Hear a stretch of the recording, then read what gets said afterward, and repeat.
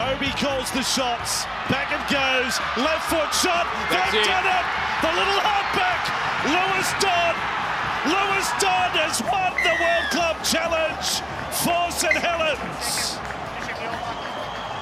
He didn't get his first shot. He's got his second. And you ask if you got any doubts what it means to you. Have a look at the reaction of the St Helens players. From the other side of the world, they have come and they have taken the World Club Challenge trophy. On Sky Sports Radio and Radio Tab, this is the Big Sports Breakfast Weekend. And welcome back to the show with Dino and Ray. Our next guest, Phil Buzz Rothfield, is joining us to talk about that great game last night, St Helens 13, Panthers 12. Buzz, good morning. We've got an SMS from one of our listeners, and we spoke a lot about the match. We'll get your thoughts on it. But this is a really good point. No name on this text, Buzz. Can we mention how good the players were in the interviews with Fox Sports last night? Well-mannered and interesting. That's from both St Helens and the Panthers side of the fence. Buzz, good morning. Yeah, good morning. I thought Isaiah Yeo in particular just spoke magnificently. Great sportsmanship, no excuses, full credits. And he's a great young fellow, Isaiah Yeo. What did you make of the game, Buzz? Yeah, I'll tell you what I found funny. My great mate, Gus Gould, did you see social media after the game? Yeah, we touched on it an hour or so ago. Alex Walmsley had a crack at him, and I think young Johnny Lomax did too on social. Yeah, I know. Gus said in the build-up to the game that Penrith would be that good they'd declare at half-time. And look, we all make comments we sometimes regret and need to take back. And I did have a chuckle over it. Gus being, he does stick his chin out there, Gus, doesn't he? Yeah, he does. But look, it was a fantastic game of football. To be honest, I'm glad St Helens won because I thought they should have been. I thought the touch judge overreacted when he called back a try for what was a dead pass set from line. Wellsby. Yeah, it looked a try, didn't it? Look, that's a try in my view every day of the week, and the game shouldn't have gone into extra time. But look, this St Helens side has to be one of the great English club teams certainly I've ever seen. To win 4 titles in a row is an extraordinary. But they've got a salary cap just like the NRL has one, so they can't spend more money than other players. They don't sign Australian big names. They prefer to rely on local talent, and they're stars of the local players. And we had Mike Rush on, Ray. What was it, 2 weeks ago? Yeah, wasn't he fantastic? Wasn't he? Yeah, he really was. And you know what? I've spoken to Mike about this. He would actually like to move to Australia. He would, I think, be a sensational acquisition for a club as a CEO or even the NRL in any senior role there. And he's done a terrific job to build the club into the powerhouse they now are. But as you look at those former NRL players in that St Helens side, and I don't want this in any way to be misconstrued as being disrespectful, but they're not massive names, and some of them probably couldn't find deals out here. There's, Conrad Hurrell, Matautia, just going through the side here, Hopewadi, Sirinen, Lussick. Good players, don't get me wrong, but they're not superstars. So they have moulded this side into an epic team full of no superstars. That's the point I'm trying to make. Yeah, the way the English salary cap works is if you sign an international player from Australia, the percentage is a little bit higher in the salary cap. Say Hopewadi signs for 300, it's got to go into the cap as 330, like 10% extra. So this is why they've always concentrated on their local talent.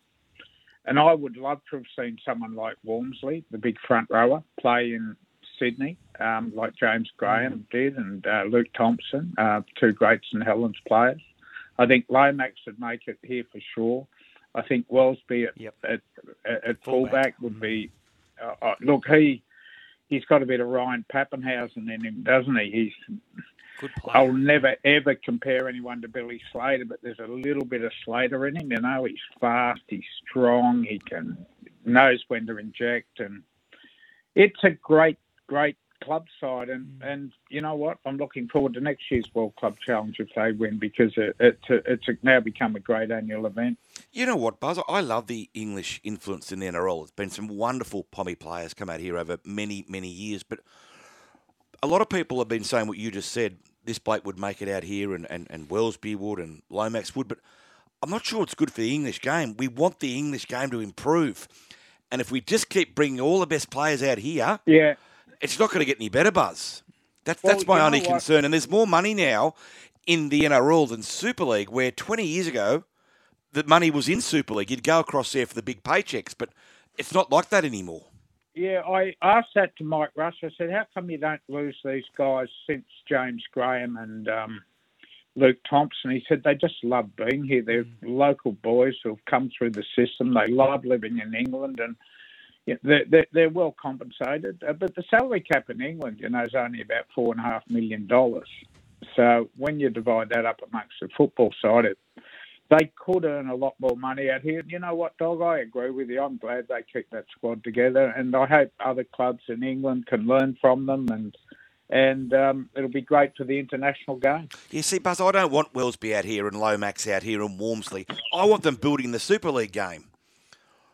Yeah. Oh, I know what you're saying. I'd be fascinated to see Wellesby in Sydney.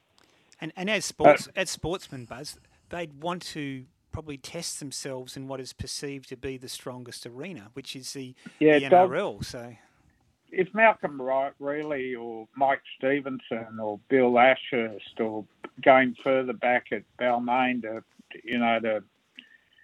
Brian Lockwood and Dave Bolton and then Cronulla, Tommy Bishop and Cliff Watson, they're such an important part of rugby league history. But that's when English rugby league was strong, Buzz. It's not strong anymore. We need it to be strong to keep the international flavour moving forward. Yeah, no, I can see what you're talking about, but you talk about English players and what the Burgess boys did in that 2014 grand final, and I thought George was nearly man of the match, wasn't he? Nearly Churchill medal winner, and Sam had that spectacular collision with James Graham early on. And without them here, Dog, look, I can understand what you're saying, but they are such a skillful player. They've always been skillful, but they're so tough as well. And but anyway, those St Helen boys, they assure me that they won't be coming to Australia. Fair enough. Hey, Buzz, just quickly, what was your take on Penrith? A lot of people are saying they can't win it for a third year in a row, and there's obviously, I think Dino and I have agreed they've come back to the field a little with Coruscant and Kikau going, but what's your take this early stage of the 2023 season, Buzz? Yeah, with Coruscant and Kikau, no, we're also missing. Geez, they missed Dylan Edwards last night, I thought. Yeah. Crichton played well, Crichton. Yeah, he played, but look, there's only one Dylan Edwards. He's a super player who nearly made it into Mal Meninga's squad for the World Cup, Clive Churchill medal winner. Look, I think we all knew it was going to be difficult to do a three-peat, but I would never, and I think I heard you say this earlier, Bulldog, with Brian Fletcher, you'd never write Penrith off, and they've got that magnificent nursery coming through, and that Matt Cameron built over a long period of time. They just keep finding players. They won every competition last. So I'm not prepared to write them off. I thought the Roosters were the main danger. I don't read a lot in the trial form, but the Roosters certainly got to improve on what we saw the other night. Buzz, in your column today, what's the buzz in the Sunday Telegraph? A must-read as always. You've managed to find some damning stats against Josh Maguire, the former NRL player now in England. Just run us through that charge sheet or those charges that you've unearthed. Well, for starters, he just picked up a new 7-week ban for what they call disability discrimination, and he called a player a word I won't repeat here. And he's just been at his very first game for Warrington. He's been suspended for 7 weeks. But I did a bit of homework and I found his judiciary record, which is the worst ever, the dirtiest ever since the inception of the NRL. 28 charges, found guilty on 28 charges. 30 weeks of suspensions and $16,000 in fines. And there's been some pretty horrible things outside of crusher tackles and gouging and careless highs and unacceptable language. And it's not a record he would be proud of. You know what? Everyone tells me, though, off the field, he is a really, really decent person who does much in the community, is very well-mannered, but he's mad once he... And White line fever. White line fever, Buzz. Yeah, you know Les Boyd was like that? Yeah. Lunatic on a rugby league field. You know him well, Dog. Yeah, Les is very quietly spoken off the field. He's a great man, Les, absolute champion. But yeah, look, I've interviewed Les many times. He does regret what he did on the field, but that's what makes these blokes so passionate, and sometimes they lose their head, but I guess you've got to take the good with the bad. Some of Maguire's stuff's been horrible, and look, I know he's had a long career. These 28 charges date back to 2008, so what's that, 15 years? Yeah. But you compare him to someone like Jared Waerea-Hargreaves, who people think was a bit over the top as well.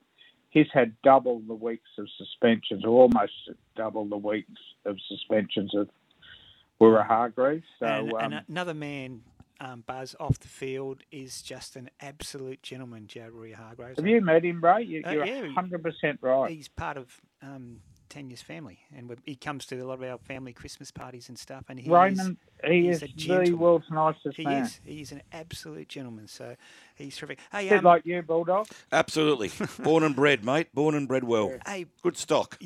Buzz, in your column today, really interesting story, re Jared Hayne. There was some chance of a football comeback a few weeks ago?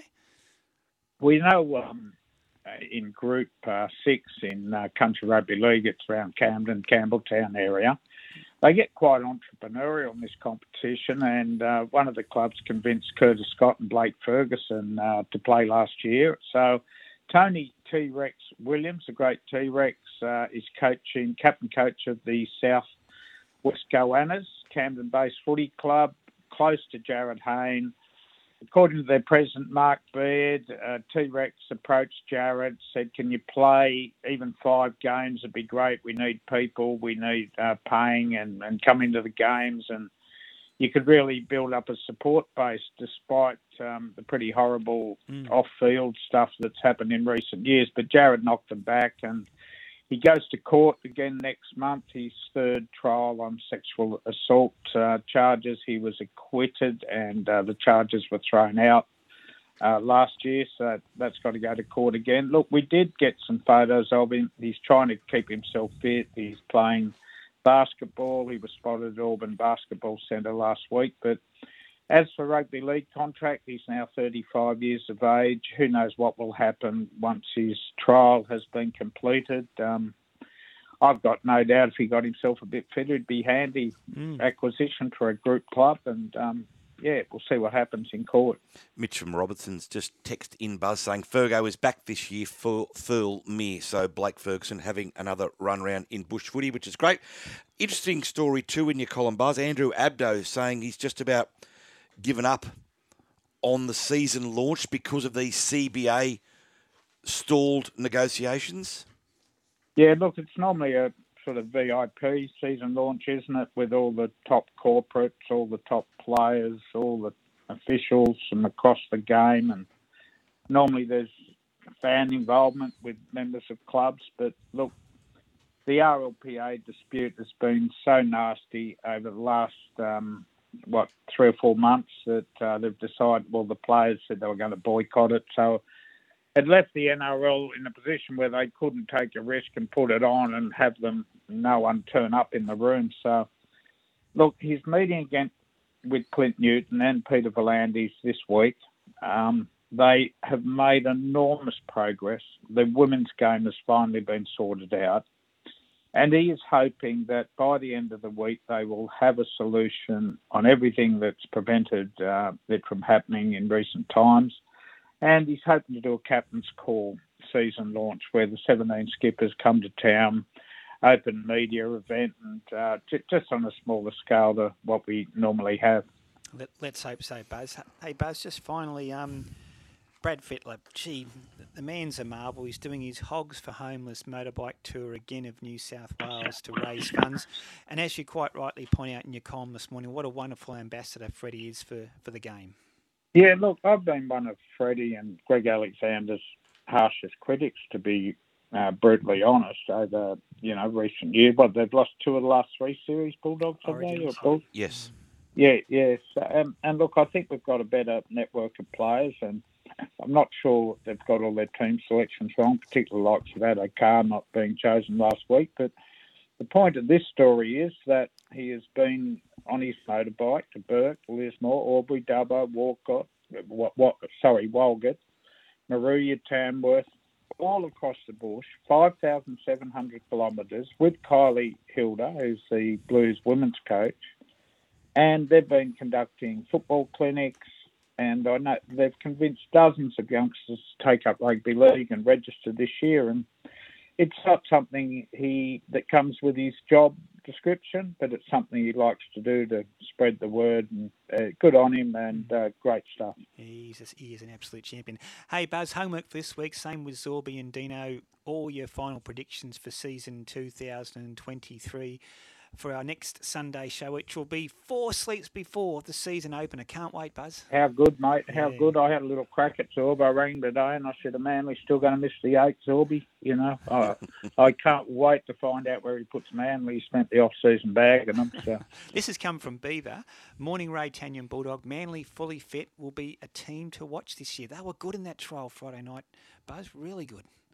Without giving myself a rap, I heard you gave yourself a rap earlier in the show, but I heard Bulldog going on about that. Yeah, no, Ray did. That didn't happen. No, I'm going to get Steve, our producer, to get the audio for next week's show. I'll become part of the season. It's very, very unusual if he has. It didn't happen. I did my top 8 tips before Christmas, my predictions, and I had Manly running 5th. I like Seabold, Flanagan combination, add Turbo. Please stay fit, Turbo, and they're a exciting footy team this year. You just want to see Turbo stay fit. As a lover of the game, he is such an exciting machine. Hey, Buzz, so exciting. The season opener is almost upon us. Thanks for joining us, as always, on a Sunday morning. We'll talk next week. Thank you, guys.